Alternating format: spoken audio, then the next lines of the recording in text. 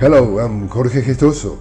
On today's podcast, Israeli forces raided for the second time in 24 hours the Al-Shifa medical complex in Gaza, where more than 5,000 refugees remain, in addition to hundreds of patients and medical personnel. In 40 days of continuous Israeli bombing, more than 11,000 people have been killed, including more than 4,500 children. Israeli siege has also caused the forced displacement of more than 1.5 million Palestinians. The United Nations Security Council adopted a resolution calling for pauses and humanitarian corridors in the Gaza Strip amid Israel's total siege. The consensus text did not mention a ceasefire. In Spain, Pedro Sánchez was re-elected Prime Minister.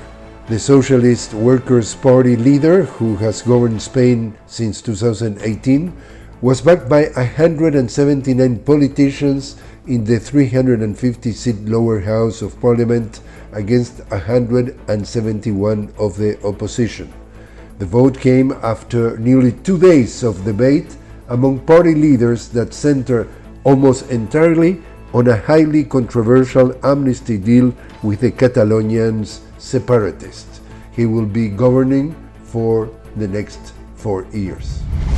And in Argentina, this Thursday concludes the electoral campaign for the second round of the presidential elections. The candidates of the Union for the Fatherland and Freedom Advance prepare for the vote this Sunday with a search of the vote of the undecided.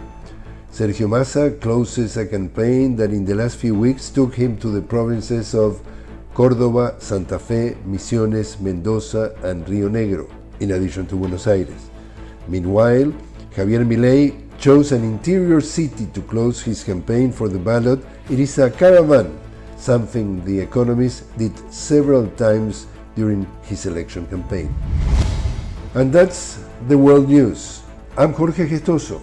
Please join me on another podcast of The News with Jorge Gestoso. Talk to you then.